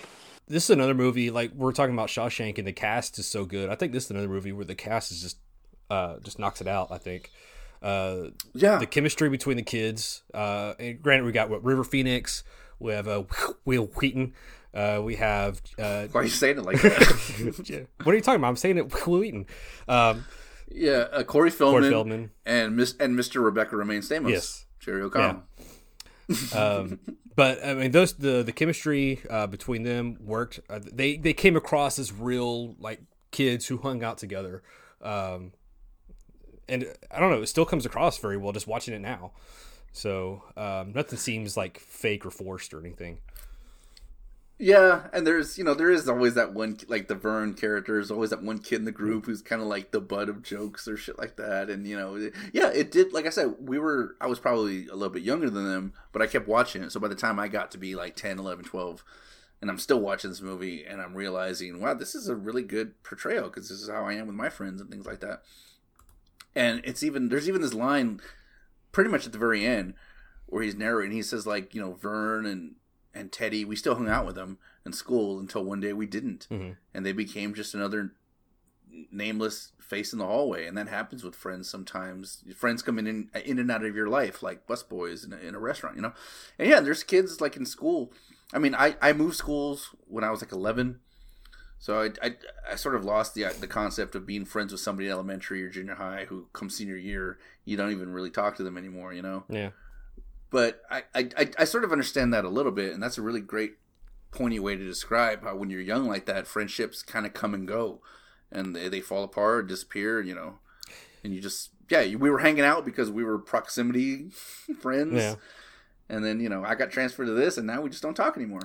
Yeah, I think there's a line at the very end when he's saying, as an adult, he's saying, having friends, I never had friends like that before or since. And he says, did anybody does anyone have friends when they're like that when they're 12? So, and that kind of hit home too. It's like, shit, because I did have my little group of like 3 or 4 friends that I had in our neighborhood that we always hung out together and everything. But then, after like junior high, I think people start moving away, and I moved away from them. So you don't really. And ever since then, you get older, and you don't have the same type of friendship, I don't think, you do when you were a kid. I mean, when you're little, you bond over, cartoons or toys or sports or playing games and simple things like that every kid is into. Every kid likes to play basketball and to play cards or for pennies and things like that. And we all have the same interests. And then we get older and we start to discover who we are as people. And maybe that, and I think that's why people tend to diverge a little bit, because we start to understand a bit more of who we are specifically. And our friendships aren't just based on, oh, he lives next door, so we'll be friends, because it's a matter of convenience or proximity. Mm-hmm. In the book, like they say, they just hung out at the same clubhouse. There's other kids who come in and out of the clubhouse, but that weekend it was just the 4. And they even said, like, should we call so-and-so and so-and-so? Like, oh, he's out of town because it's Labor Day weekend or anything like that. It wasn't like these were the 4 friends. They were just 4 friends who happened to be there, kind of a thing. Yeah. Out of the 4, you have like Gordy, Chris, Teddy, Vern. Do you, is there any one of them? I was Teddy. Okay. Well, like I said, me and my friends, we would always assign, like, I was also Raphael. I was Mouth in Goonies. I was Ned Niederlander in Three Amigos. One of us had to be El Guapo, though. So we always assigned somebody, like, you're this, you're this, you're that. I was assigned Teddy for some reason. I don't know why. I was about to say, you're nothing like him. Because I was... No, I think I was just probably, like, the loudest one. Like, I was always trying to be... That's how I got Mouth from Goonies. Oh. Because I was the loud, goofy, funny one. That's also how I got Raphael, because in the cartoon he's just nowadays we have the Raphael who's like an ass, like a dickhead asshole who's angry all the time. But in the cartoon he was just the sarcastic, funny. He's just crude and rude. That's all. So, he's cool but rude. Yeah. So that's how I got Raphael, and that's how I got Mouth. And I think just by the transitive property, I should get Corey Feldman again. So I got Teddy, even though yes, I'm nothing like him. I mean, I couldn't be Chris. I could have easily been Will Wheaton because I was skinny, but I don't know why. My brother got Will Wheaton. So I think I'd be more of a Gordy, Will Wheaton. Looking back now, I should have been the Gordy. Yeah, just the kind of more reserved and kind of introspective and looking at everything. Yeah, he's always thinking like that. Yeah. Will Wheaton. What do you think of the kids acting? I mean, they were all pretty young at the time. They were like 11, 12, 13 years old at the time. Yeah, and Jerry O'Connell, this was his first acting gig. Yeah, and he was the youngest one. Yeah. I think River was the oldest. He was like 13. Yeah, I think for all intents and purposes, you get that whether they're already had experience or they weren't experienced. I think you get that honesty of them being kids together.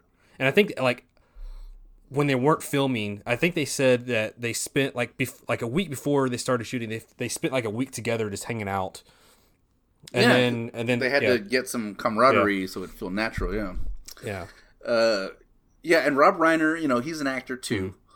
He's one of those actors director who understands the craft of an actor, so he can approach directing from that method.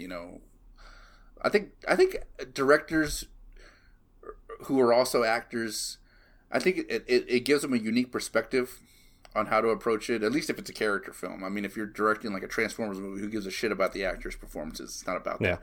But this is really a character-driven performance, guys like Ron Howard, shit like that, who used to be an actor, who moved into the directing chair. And he approached, because each one of the kids has like, or maybe not so much Vern, but at least the other three each have a scene of really vulnerableness, where they break down and cry. Teddy's crying about his father. Will Wheaton's crying about his brother. River Phoenix is crying about just being one of them shitty Chambers kids who's going to amount to nothing. And his scene in particular, man, that River's where he says, I just want to move to another town where nobody knows me. He hates that he hates his lot in life that he's been handed, and that sucks. That sucks for him, and that's really hard. And that's a great, River Phoenix, oh God, he could have been great. He's a good looking kid, man. If when he grew up, you saw him in like Sneakers and Indiana Jones 3. He's a good looking kid. He had leading man good looks. He had the tools. He had the talent. Oh God, he could have been one of the great ones. Instead, we got Joaquin, which ain't bad. He's all right. He went. We have Oscar winner Joaquin Phoenix. He just won one. Did you see Joaquin's acceptance speech at the Oscars? Didn't he go all political and stuff and get all? He did. Yeah. He just went. But the thing about it is, he didn't He just sort of said like, women's rights and equal rights. He was all over the place. He was like vegan, animal, cow rights, and this and this. He just sort of said a blanket of shit that's wrong in the world, and it was so vague. It was just a general. It was sort of like that Russell Brand in Forgetting Sarah Marshall. Like, we gotta do something.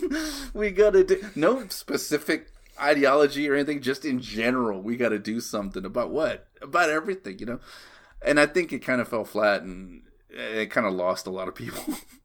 They're like, oh, should I applaud that line? I don't know. Yeah, he gets too, I don't want to say political, but he gets too weirded out and too like artisty. He's a little off. He's too much so to where he just, how's this guy like a mainstream actor, dude? Well, he's really talented. Yeah. I mean, if you just look at his performances, they'll speak for themselves. It's when you see him in interviews and stuff, you're like, whoa, he's a little out there. Yeah, just like stick to the movies, bud.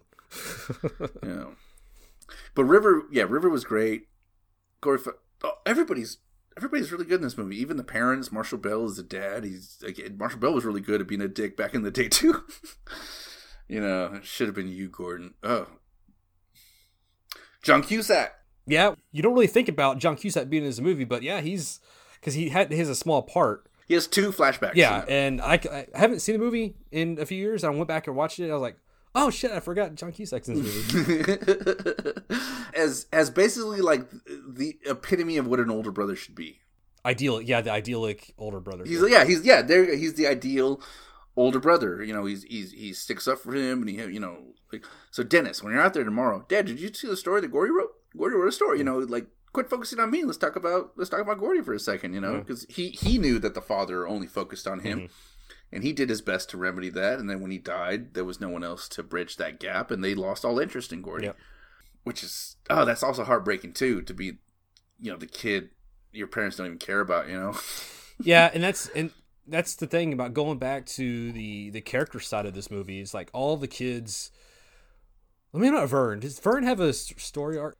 Not really. No, he's just the almost the comic relief of the three, of the four, I should say. There's not a lot to him. He's a little slow. Little bit, you need that levity, I guess, with him bouncing off of the seriousness of what these other characters are going through. Like, they're going through some deep shit. Yeah, he's always one step behind. He never really gets what's going the seriousness of any situation. You know, Yeah. I don't know about highway glam, but what if Blim? No shit, she looks like a Thanksgiving turkey. And you know, this one time, shut up, Vern. Oh yeah, go on, Gory. You're like, he's just so out of touch, out of place. He doesn't get it. I lost the comb. Forget it, Vern. Yeah, he never really has anything important to say. Like I said, his only breakdown crying scene, I guess, is when he's being chased by the train. Yeah. Yeah, and at the time, I think they couldn't cry, or they just weren't doing it justice. The scene, and Rob Reiner yelled at them. Like, he was like, all these people are here working late and they're tired because of you, because you can't do it, so you either do it now, and they're like, okay. Yeah. And then they broke down crying because they're little kids. That's what I'm saying. He's an actor. He knows how to get the performance out of little kids. He took River Phoenix aside during his breakdown scene, and he says, I saw this interview, he was telling him, like, has there ever been a time where an adult let you down? You don't have to tell me what it is, but think about a time an adult like let you down and disappointed you and it hurt you. And Chris was, and River Phoenix, like, okay. And then he did the scene and he properly cried, and it's a great scene. Just suppose that I told the story. Me, Chris Chambers, kid brother to Eyeball Chambers. Do you think that anyone would have believed it? Oh. And do you think that that bitch would have dared tried something like that if it'd been one of those douchebags from Up on the View if they had taken the money? No way. Hell no. But with me? Well, I'm sure she had her eye on that skirt for a long time. Anyway, she saw her chance and she took it. I was the stupid one for even trying to give it back. Just never thought. I never thought the teacher. Oh, piece of fuck anyway. I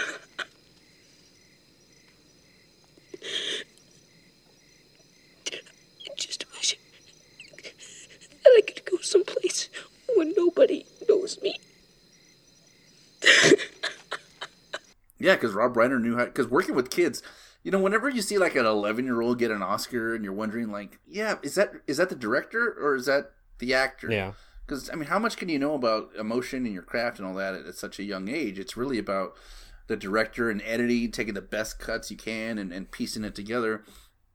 But that's a long take that River Phoenix had, too. And I think it's all there on screen that he was. I think he had and it. We may have seen the same set of interviews or whatever, because, yeah, I heard about that one.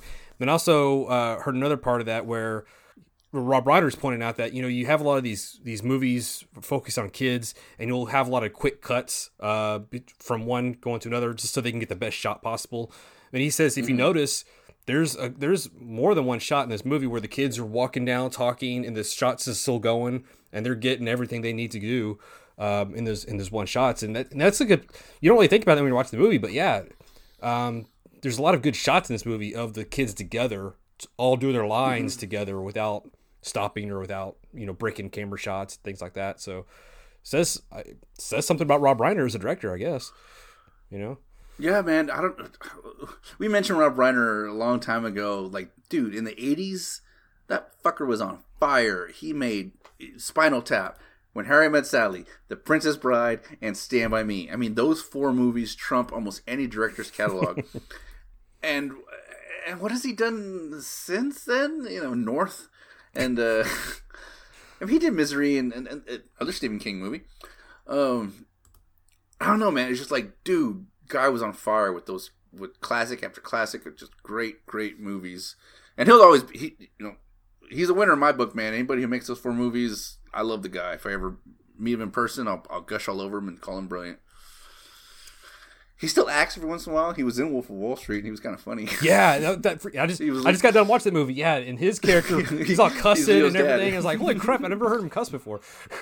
I was like, it's good to see just that he's still around doing his thing. Yeah. That he can land a gig in a Scorsese movie. Right? You know? Good for him. Yeah. Yeah, I love Rob Reiner. I love Carl Reiner. Yeah. But I love Stand By Me. And the soundtrack, I mean, not just Lollipop or that. It's just it's a great soundtrack. It's funny that the movie. There's a line that Gordy says. It's narrated by Richard Dreyfuss, who funny enough is a childhood friend of Rob Reiner since they were teenagers. I didn't realize their friendship went back all that time. But he cast him as old Gordy, the narrator. He's the voice. He's the Daniel Stern, the Morgan Freeman, if you will, the voice that carries us throughout the whole picture. And you start to realize that's really important, that narrating voice, because it's sort of what guides you through the whole movie. Yeah. And if you nail that, it really helps the film. And Richard Dreyfuss is great as a narrator. But he says in the beginning, when Gordy's buying a detective comic, that he was living in a small town in Oregon called Castle Rock. Obviously, the book takes place in Maine, because every single Stephen King story takes place in Maine. Yeah. And there is a Castle Rock in Maine, but there is also happens. Basically, the screenwriters didn't do their research, and they're like Castle Rock. Oh, there's one in Oregon. We'll just place it there. Really? Is that what happened? And Castle Rock Entertainment became Rob Reiner's production company. Called Castle Rock Entertainment. The fucking TV show about Stephen King's interconnected universe is called Castle Rock. Like, Castle Rock is such an important thing in the Stephen King universe, and this movie just kind of fucked it up by placing it in Oregon. It's funny that you're talking about that, because when I was going back and revisiting and they said Oregon, I was like, wait, did I hear that? I had to rewind it for a second. It's like, Oregon? Is that right? No, like it's famously every Stephen King story, for the most part, takes place, like Apt Pupil took place in Santo Donato, California, but most of them take place in Maine. Yeah. In fact, there's a fun line in the. I wanted to mention this during Apt Pupil when Dusander is talking to Todd Bowden, and he was talking about his finances, his money, and he said this bank bought all these stocks from me. He was a clever man named. He went to jail for murdering his wife a year later. So in the universe, Andy Dufresne set up Dusander's financial portfolio before getting sent to jail. So I mean, you see all this all the time tied together. Even in STEM, I mean, even in The Body, I should say, they're like yelling at each other. You're going to wind up in Shawshank if you keep this up. They reference the prison down the way, things like that. Oh, okay. Granted, they're all in the same book, so maybe that's why he connected them all. So Stephen King was already kind of doing that stuff back in the day, like connecting. Oh yeah, he's done this for forever. There's even when they're talking about Chopper, sick balls. There's a line where they say something like Chopper was the most feared dog until so-and-so's dog went rabid. Oh, Cujo. And the name they give is Cujo. Yeah. And they say that the actual name of it's escaping me at the moment, but they reference Cujo and things like that. So yeah, he actually does this a lot in his books. He sort of references that they're all sort of in the same universe. Did you watch the Castle Rock TV show? I started it. Yeah. I got like 3 or 4 episodes in, and I couldn't finish it. It sort of felt to me like it was a show somebody came up with, and they couldn't figure out how to market it. Like, hey, what if we just made it in the Stephen King universe and we tweak a few names, tweak a few places, and it felt like the Stephen King thing was an afterthought. You think so? At least the 3 or 4 episodes I got into. Maybe down the line it really cements it as Stephen King. But like little things, like they walk into an office of the warden, there's a bullet hole on the wall. Yeah. Which again didn't happen in the book. It was pure movie. So that was it. Like that was sort of all we got. I don't know. It was weird because there was like a facility like underneath Shawshank, and there was like a prisoner down there, and he had powers and shit. It was, yeah. It goes out there. Yeah, I got some of that. Yeah. And I think the Scott Glenn character was supposed to be. He was somebody from one of the books. I can't remember who. Like, I figured it out just as I gave up on it. Or I think I gave up, and then afterwards I was like, oh, wait, that's who he was. Like, I figured it out afterwards. It was almost enough to make me go back and watch it, but by then I had turned it back into the library. Yeah, and there was a second season, and that was supposed to more focus on, like, misery. There is? Yeah, they're supposed to focus, like, on misery and things like that, but I don't know. I couldn't get into the... I finished the first season, but by the time the second one came around, I was like, it's whatever. Like, I wasn't invested enough to continue... Yeah. What they were trying to tell. Much like I said, oddly enough, usually I'm a completist and I have to finish something. But with Stephen King's books, I can be like reading it this far in and be like, you know what? I'm not going to finish this book and put it away. I can actually do that. I can really do that with other books. But yeah. Oh, what were we talking about? Hey, real quick before we it sounds like we're basically wrapping up our Stand By Me talk here. So I want to mention here a couple things. IMDb has it at 8.1 out of 10. And then the Rotten Tomatoes has 91% critics, 94% audience. And then box office numbers it ranked in 52.2 million. So 52 is not for bad. For 80s, yeah. For mid 80s. Yeah. It's the most out of all 3 movies. Okay, out of 1 out of 10 dead Ray Browers, what would you get? Oh, I keep giving you dead things. Dead crows, dead bone, dead Ray Browers. That wasn't even meant to be a theme. I need help. So, out of 1 out of 10 dead Ray Browers, what do you give this one? I would give this 10 pie pukes from Lardass out of 10. So he pukes 10 different times? Sure, we'll go with that. Go. I'm trying to be it not as a dead thing. Thank you very much.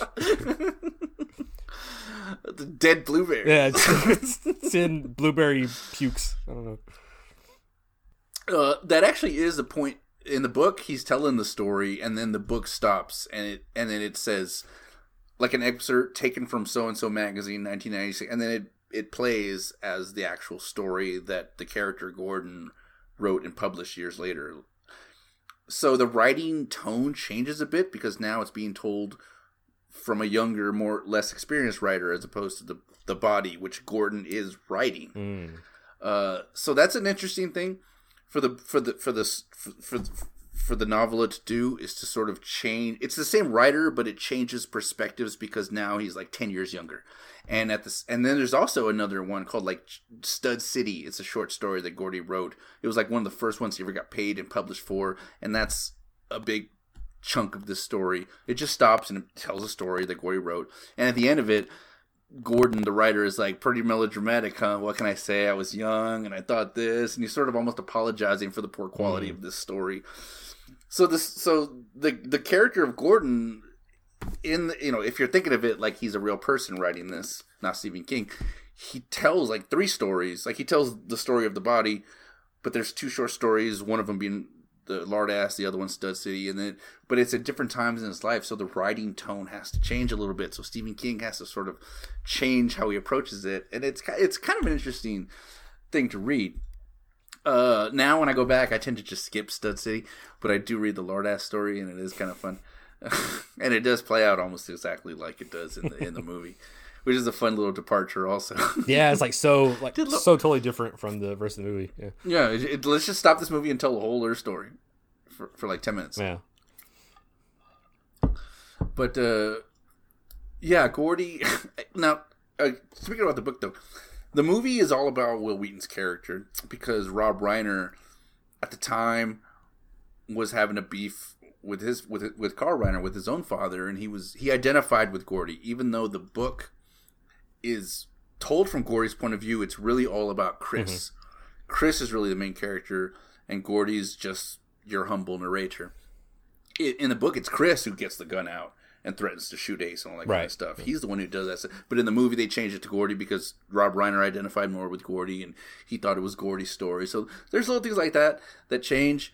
Again, I think it's ironically though, it's Gordy who pulls Teddy from dodging the train in the book. Though it's not. No, it's the other way around.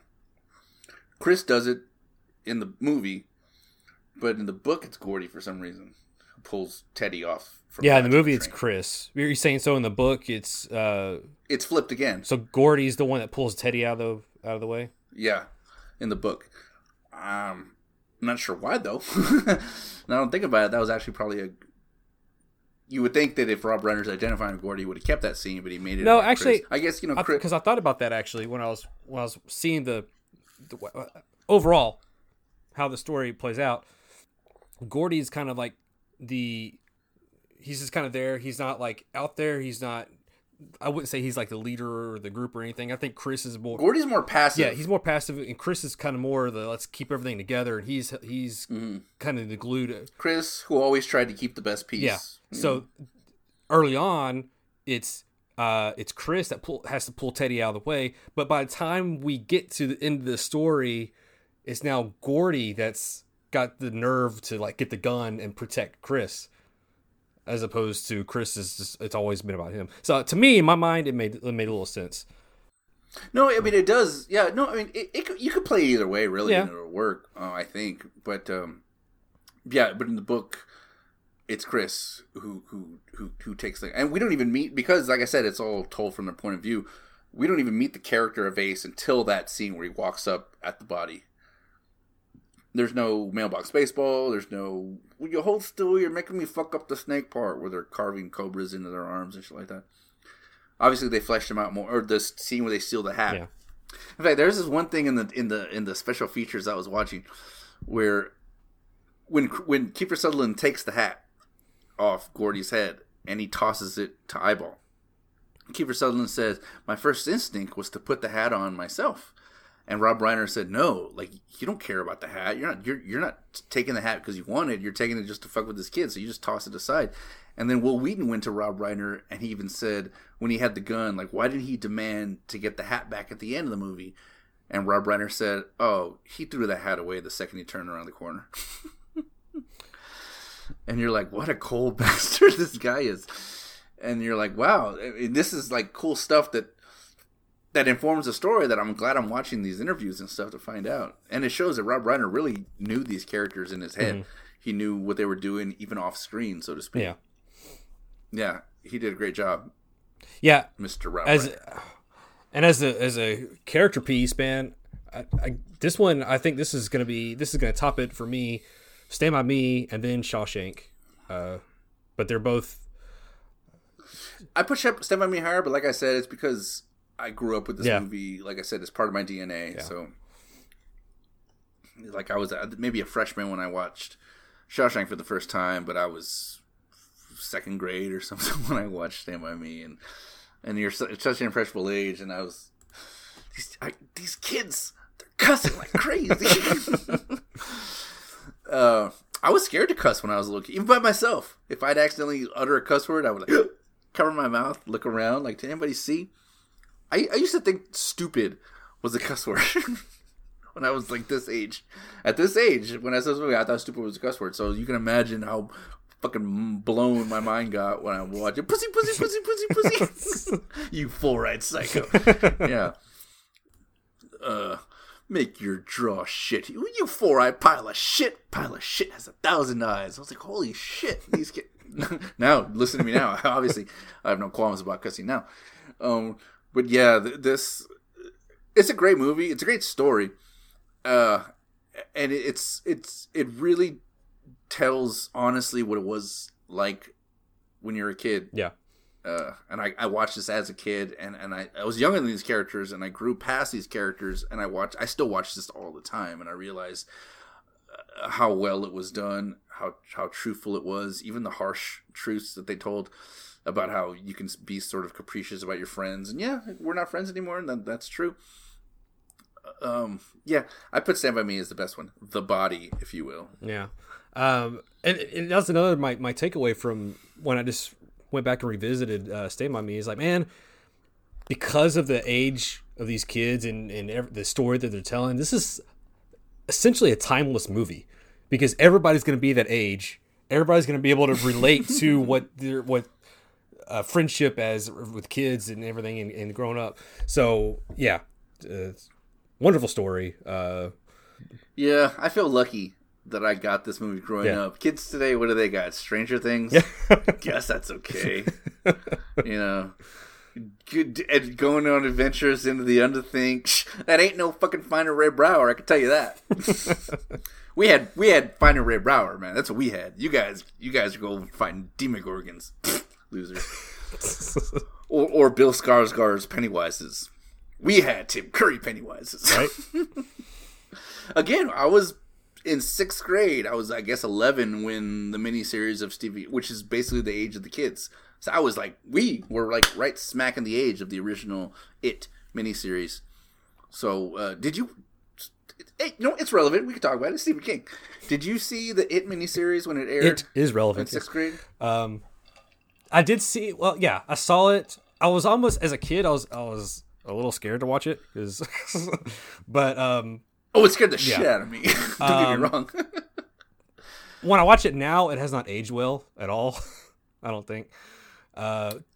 Tim Curry's still magnificent, but everything else. He's really good. Tim Curry is amazing in this movie. But yeah, I was watching like I said, I was watching Three Musketeers yesterday. He's the best thing in that movie. Yeah, him and Oliver Platt. But yeah, Tim Curry's great. He'll always be great. Yeah, but I don't think it holds up very well. It was scary. I'll kill you all.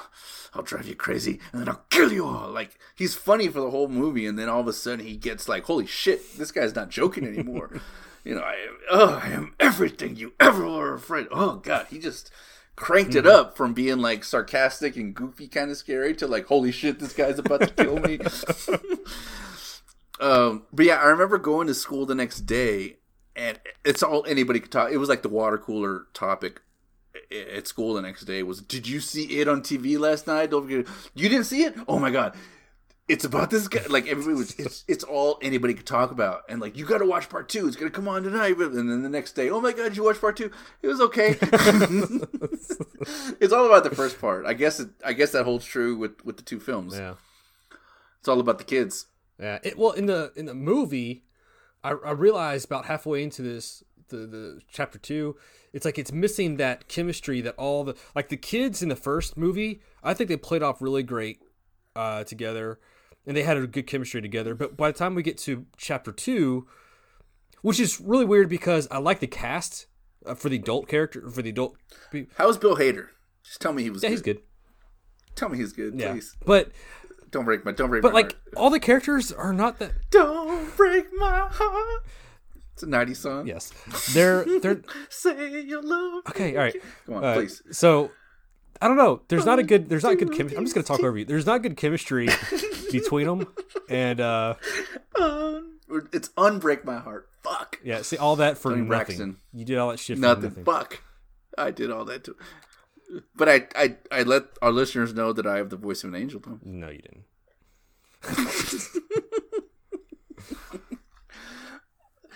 I think Tony Braxton was hot. For a hot minute, yeah. For a hot minute? Okay. I apologize. You were talking about how the grown-up actors didn't mesh well or something? Yeah, and the characters aren't very likable. And there's no chemistry between the adult characters.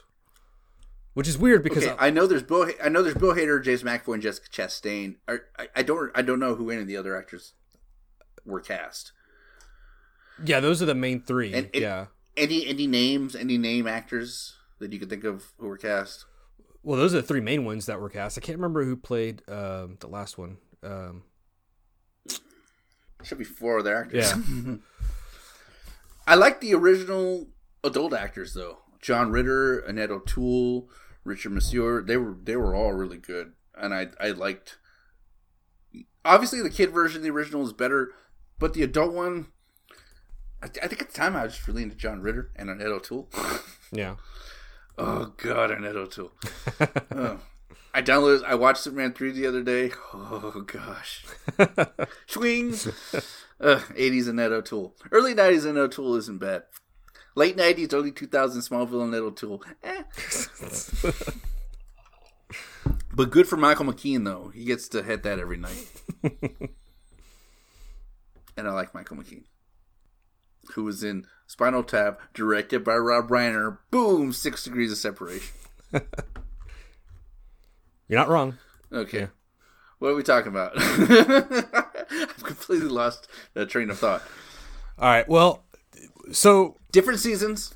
It's a really good book. 3 really good stories that became movies, and another story, which is good, but we won't get into that one. It's called The Breathing Method. Maybe it'll make a movie one day. I don't know.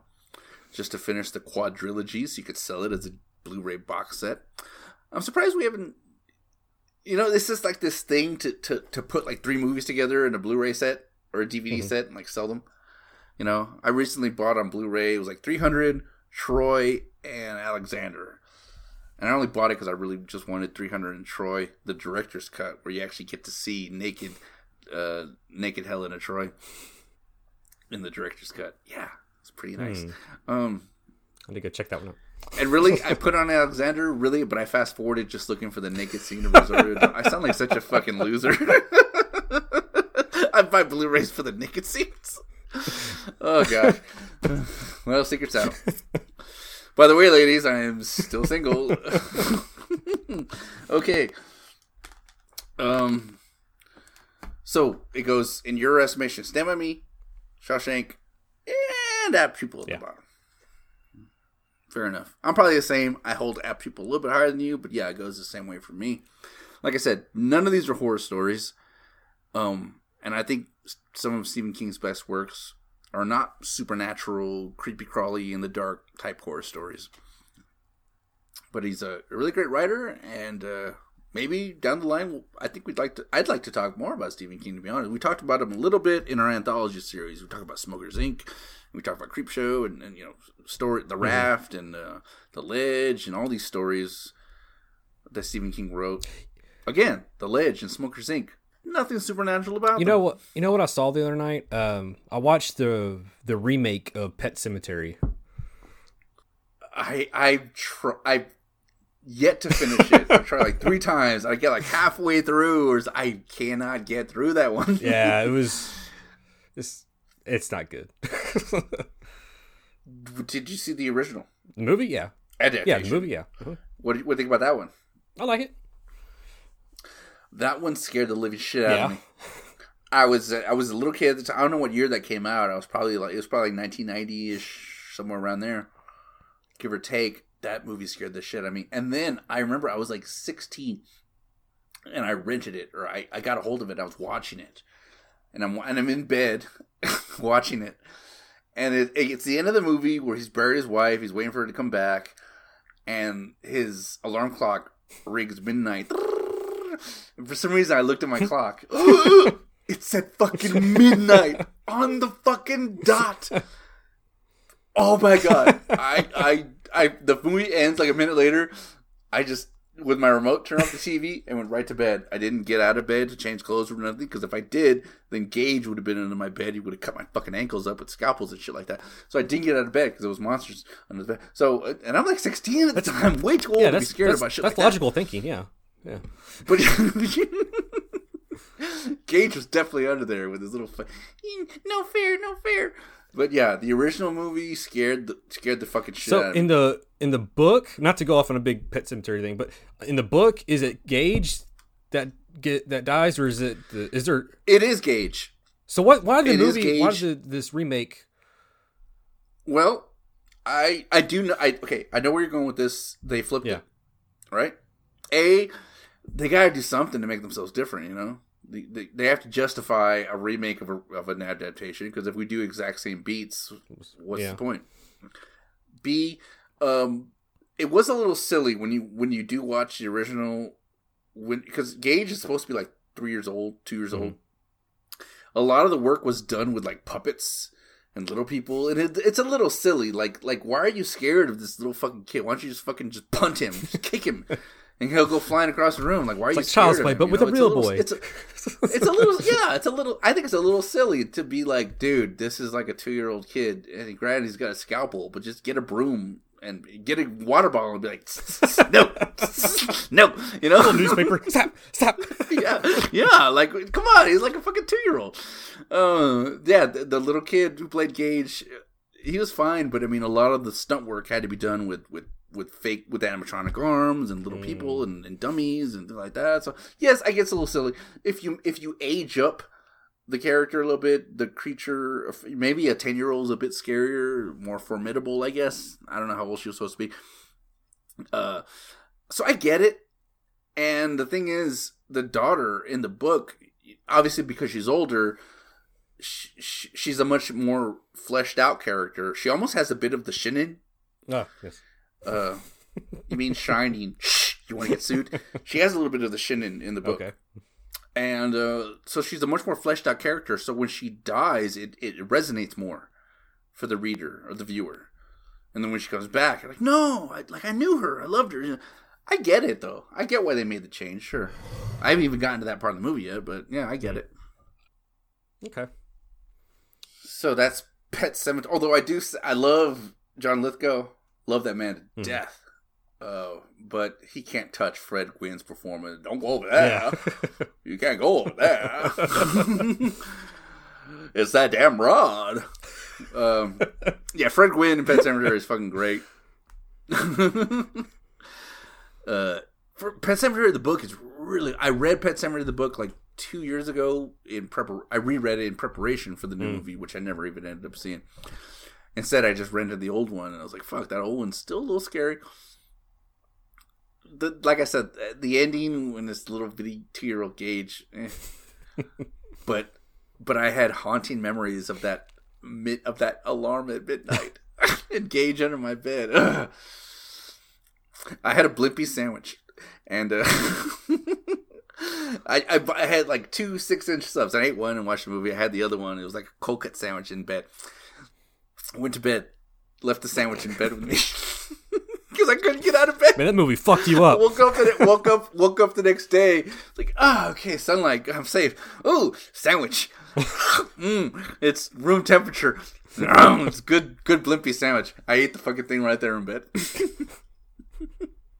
And that is my Stephen King pet story. That to take away everything we talked about, all these movies, it all comes down to that fucking Blimpie sandwich that I ate at room temperature after it was sitting in my bed for like 12 hours. That explains everything. Yes. Mm-hmm. And that's all I have to say about that. Forrest Gump beat out Shawshank as Best Picture. Boom! All related. Well, on that note, what other way to end this show, right? Yeah, I'm trying to think of any other last thoughts, but I think we talked about it. Yeah. So, this is a fun little episode with a nice little theme of the trilogy of movies. So, yeah, like I said, Stephen King there's so many Stephen King adaptations out there.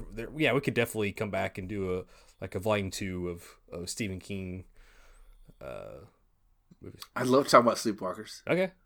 We'll put a note on it. We'll put a pin on it. Yeah, we'll do that somewhere down the road. Yeah. But I think for now that's gonna wrap this show up. So I hope you guys enjoyed this episode. If you did, please give us a like and a follow or subscribe to us wherever you get your podcast from. Give us a rate and review. We greatly appreciate it. And follow us on social media at facebook.com/popculturerewind. And Instagram, I'm always posting. I've been posting pictures lately on Instagram of movies I've been buying lately. So just for kicks, But so go ahead and check those out, and feel free to like those pictures, follow us, greatly appreciate it. So until next time, don't forget to pop your culture. Later. When the night has come and the land is dark and the moon is the only light we'll see, no, I won't be afraid. Oh, I won't be afraid. Just as long as you stand by me. So darling, stand by me. Oh, stand by me. Oh, stand by me. Stand by me. If the sky that we look upon should tumble and fall, or the mountain should crumble to the sea, I won't cry, no, I won't shed a tear. Just as long as you stand by me. And darling, stand by me. Oh, stand by me. Oh, stand now. Stand by me. Stand by me.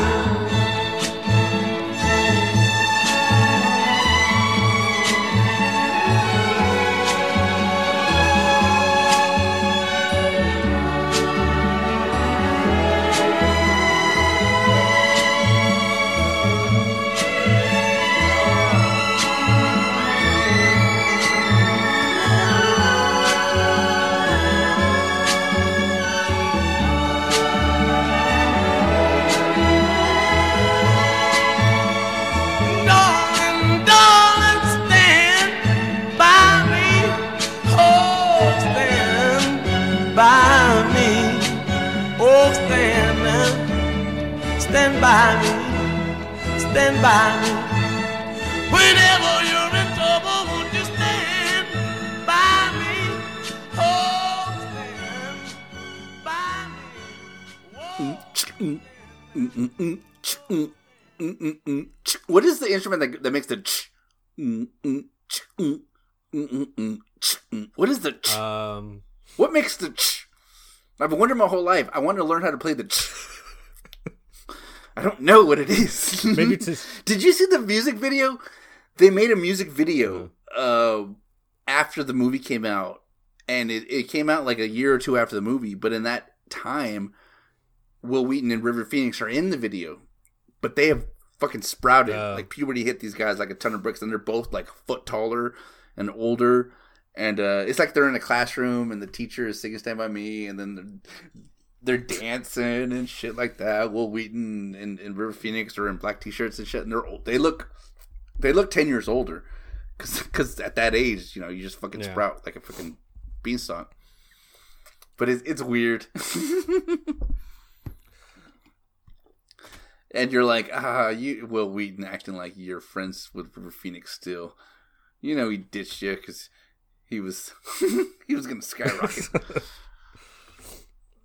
That was wonderful. Bravo! I loved that. Oh, it was great. Well, it was pretty good. Well, it wasn't bad. Well, there were parts of it that weren't very good, though. It could have been a lot better. I didn't really like it. It was pretty terrible. It was bad. It was awful. It was terrible. Get him away! Hey, boo! Boo!